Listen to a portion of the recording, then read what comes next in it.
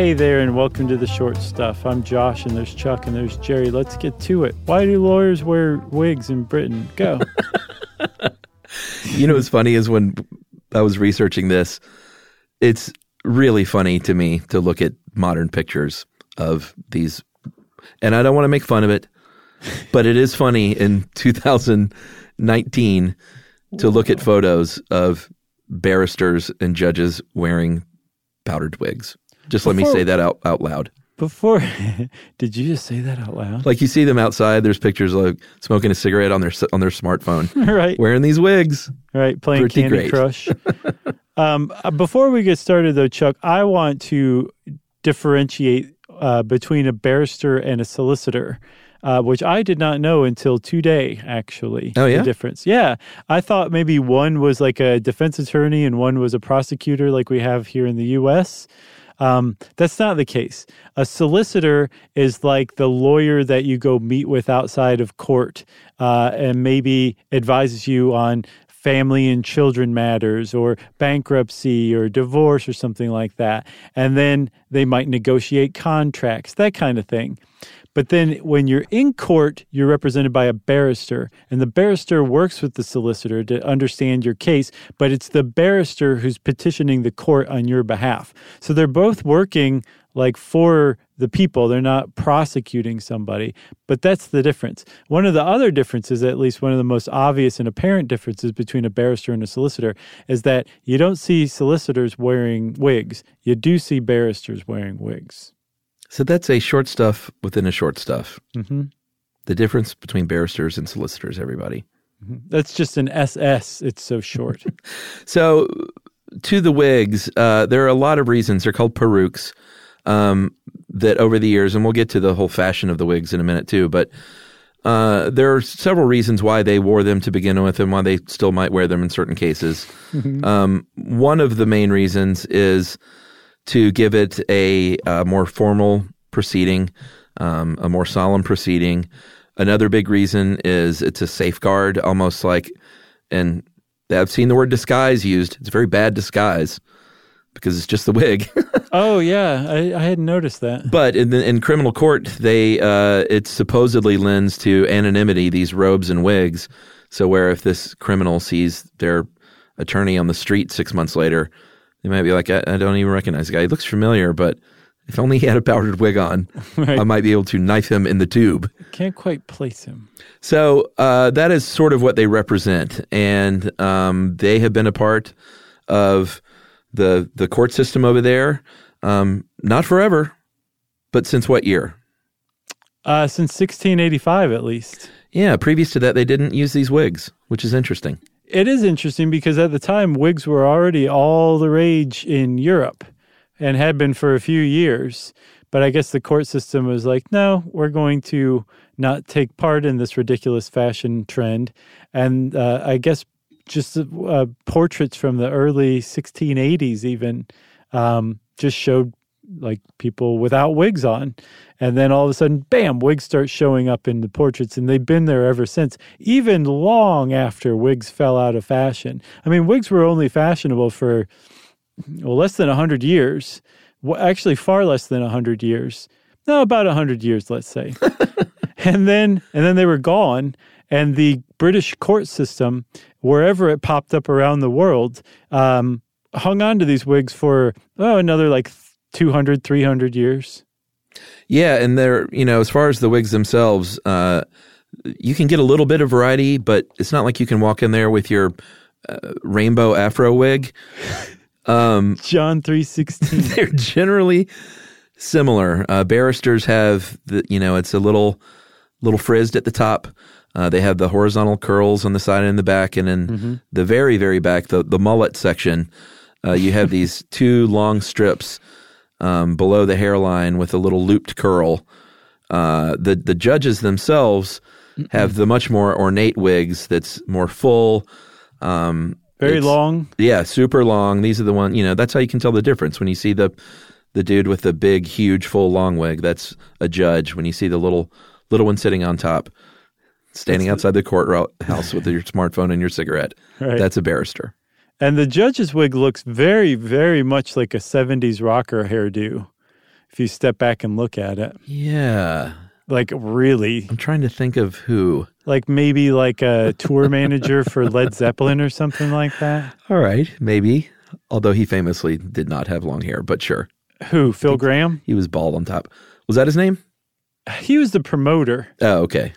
Phil Graham was. All right. He used to stick people up. He would say, like, if you don't give us an extra $100,000, my boys aren't going on stage like 5 minutes before they were supposed to go on stage. He was pretty legendary. Piece of work. So as far as the wigs, though, they're expensive. Judges can throw down about $3,000 on a wig. Mm-hmm. The barristers may spend anywhere from $500 to $1,000. These are dollars, not pounds. Yeah, and they're made of horsehair. Traditionally have always been made of horsehair if you can afford it, just because of tradition. It's not like horsehair is some super valuable thing, but some have been made through other things like goat's hair or just cotton or maybe a dead human. Or even a live human. Sure. At the time, back in the day, humans would donate their long white hair, kind of like locks of love, but rather than, for people who have survived cancer, it's for the courts. Locks of law. And rather than for love, it's for money. So it doesn't really bear that much of a resemblance, although hair was involved. But the horse hair, it's like you said, it's not prized. It's just tradition. That's what they were made out of originally, and that's what they continue to be made out of. But that's not to say they're just like thrown together. These are remarkably well made. Or they're supposed to be. For a very long time, they were very well-made, artisan-crafted wigs. All right, let's take a break. We're going to come back and talk a little bit more about the history of these wigs and why on earth they're still wearing them right after this. Stuff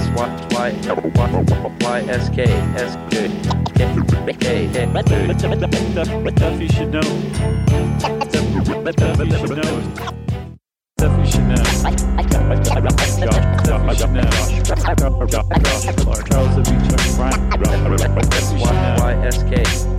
you should know. All right, so the history of wigs here, it may surprise you to know that a big reason these wigs started to be worn is because syphilis was rampant. Yeah. It seems like everybody had syphilis.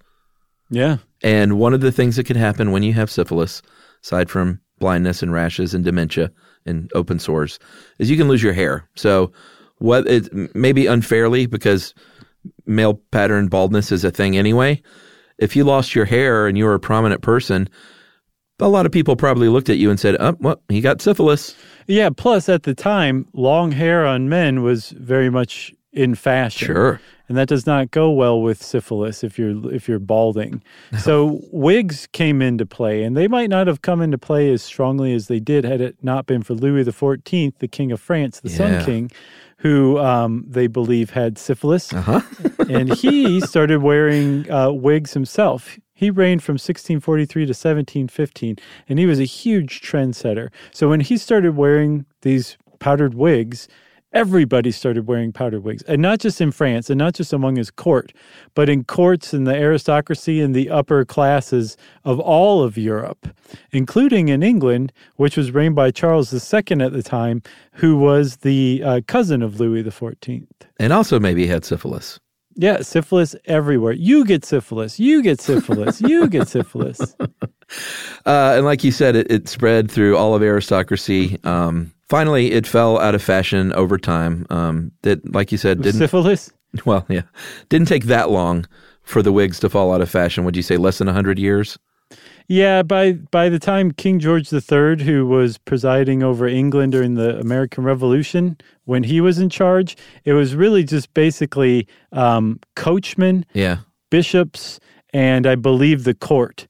And in the 1830s, the church, or the Anglican church, said bishops don't need to wear those anymore. I don't know when coachmen stopped wearing them, but then... They're probably like, we're with the bishops. Right. Then the courts were, they just kept it up from that point on.